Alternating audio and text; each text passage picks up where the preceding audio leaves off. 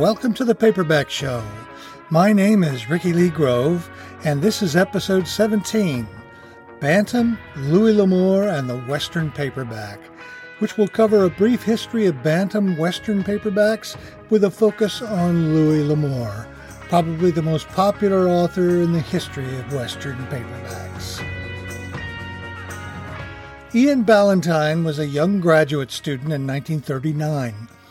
He wrote a thesis on the economics of the paperback industry in the late 1930s that brought him to the attention of several paperback publishers. He ended up opening the American branch of Penguin Books, which was a UK company, in 1939. Ian was primarily responsible for reselling Penguins in the United States. However, World War II cut off the shipments from the UK, so he began publishing paperbacks himself. Now, one change he made was to add illustrated covers to his paperbacks, which were primarily sold through magazine distributors and needed eye-catching covers to compete. But when Penguin founder Anthony Lane visited the U.S. Penguin offices after the war, he was appalled at these new illustrated covers. He demanded that the paperbacks be simply text and color-coded like the British Penguins. Ian Ballantyne refused and left the company. Ian then started his own company with his wife, Betty Ballantyne, and secured funding from a major hardback publisher, Grosset and Dunlap, who were eager to get into the paperback market. Now, one ace in the hole that Ian carried with him was Curtis Publications, a massive and huge distributor of magazines and paperbacks. The new company needed a name, and Bantam Books was born with a rooster as a symbol. The date was 1945. Although Bantam Books is better known for their choose-your-own-adventure books, their Star Trek The Original Series short story adaptations, science fiction originals, the Bantam Classics, and a long and excellent series of books on World War II, it really was the Western that got the publisher on their feet, specifically with the works of an excellent Western author, Luke Short. Later, it was Louis L'Amour who became their star writer.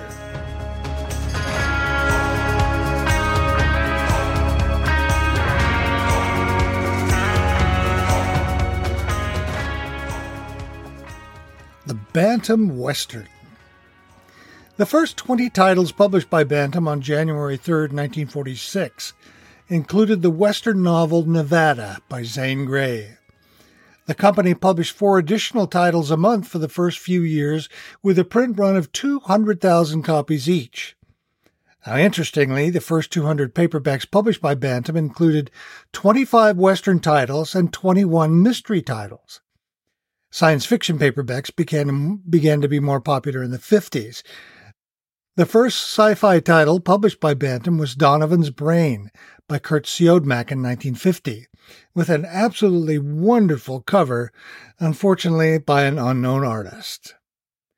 Cover design on the first 200 published Bantam paperbacks was initially bland, but once Ben Hibbs from the Saturday Evening Post took over, they became very stylish and bold.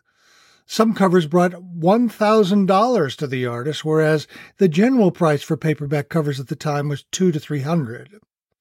One of my favorite early Bantam covers is the one for Luke Short's Ride the Man Down, Bantam number 82.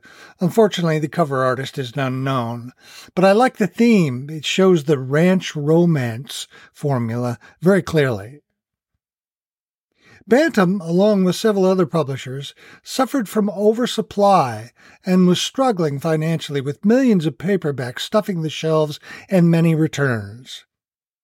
Oscar Distel was hired to right the ship, which he did by the end of 1954.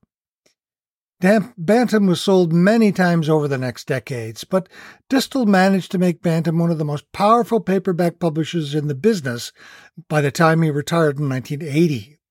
At that time, Bantam had 15% of the market with over $100 million in sales. At present, Bantam is part of the Penguin Random House Publishing conglomerate.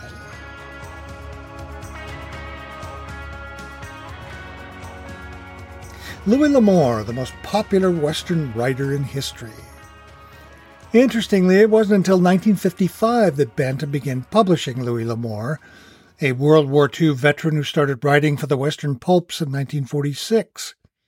He began his novel-writing career in 1950s. Gold Medal was his initial publisher, but like other publishers of the time, they never published more than 3 novels from the same author in a year. L'Amour sold novels to several different publishers until Bantam finally offered him an exclusive contract to publish 3 books a year, guaranteed. L'Amour continued this formula for decades until by 2010, he had written over 100 novels, published in over 10 languages, with 320 million copies printed. He is simply the most popular Western writer in history, and Bantam was his publishers. Collectors should note that several early Bantam Louis L'Amour novels were paperback originals, PBOs, meaning that they were published in paperback first. Here's a short list. The 1958 Bantam Radigan, the 1959 Bantam The First Fast Draw, the 1960 Bantam The Daybreakers, and the 1959 Bantam Taggart. You can check our show notes to see the list. These early Bantam paperbacks are going for plus $50 if you want to start collecting L'Amour. Why should you read Louis L'Amour? Westerns run cycles of popularity according to popular tastes and interests. The Western at present, 2024, is not particularly popular if you look at the bestseller lists, but that could change. Part of the problem with the Western novel is that it's so formula-bound. However, that is exactly the appeal to readers of Westerns. They like the fact that the same cycle of stories and characters appears over and over. It's comforting. That's why the vast majority of Western novels are like comfort food. Once you consume it, you don't think about it again. And despite the critics, there's absolutely nothing wrong in reading for comfort. Louis L'Amour wrote to formula for almost every one of his 100 novels. His favorite trope is the ranch romance, where a man and a woman meet, the man fights to be with his woman, and eventually they are reunited, and there's a happy ending. It would be a mistake, however, to think that this is all L'Amour does with his stories. He is a keen observer of nature and ritual. His plots move forward in a fast pace, and he is a compelling storyteller. And despite his reliance on stereotype for characters, they often have qualities that make them interesting and sometimes compelling. Hondo, his 1953 novel that began with a short story, was adapted into a film and then novelized by L'Amour, is a good novel to start with. I recently reread this novel and enjoyed it very much. Short, about 110 pages, and spare, Hondo's plot moves forward very quickly. I was particularly taken with his descriptions of nature and even-handed treatment of the Indian characters in the novel, something that's not typical of other Western writers. Another good entry point for reading L'Amour is the first of his Sackett family series, Sackett, 1961. This is an amazing story of a pioneer family through several generations that starts in the Revolutionary War, and it's a wonderful series that makes many interesting twists and turns.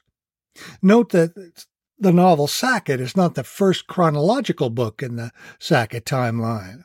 The first is Sackett's Land, 1974. Well, that's it for our podcast today. I urge you to seek out Louis L'Amour novels or any interesting Westerns. Ernest Haycraft is another, Louis B. Patton, William Heumann. Just do a check. You'll find that you'll like these stories. They're short, easy to read, and often compelling. Check our website, paperbackshow.com, at Substack for our show notes. Well, that's it. Thank you very much for listening. We'll see you again. Bye-bye.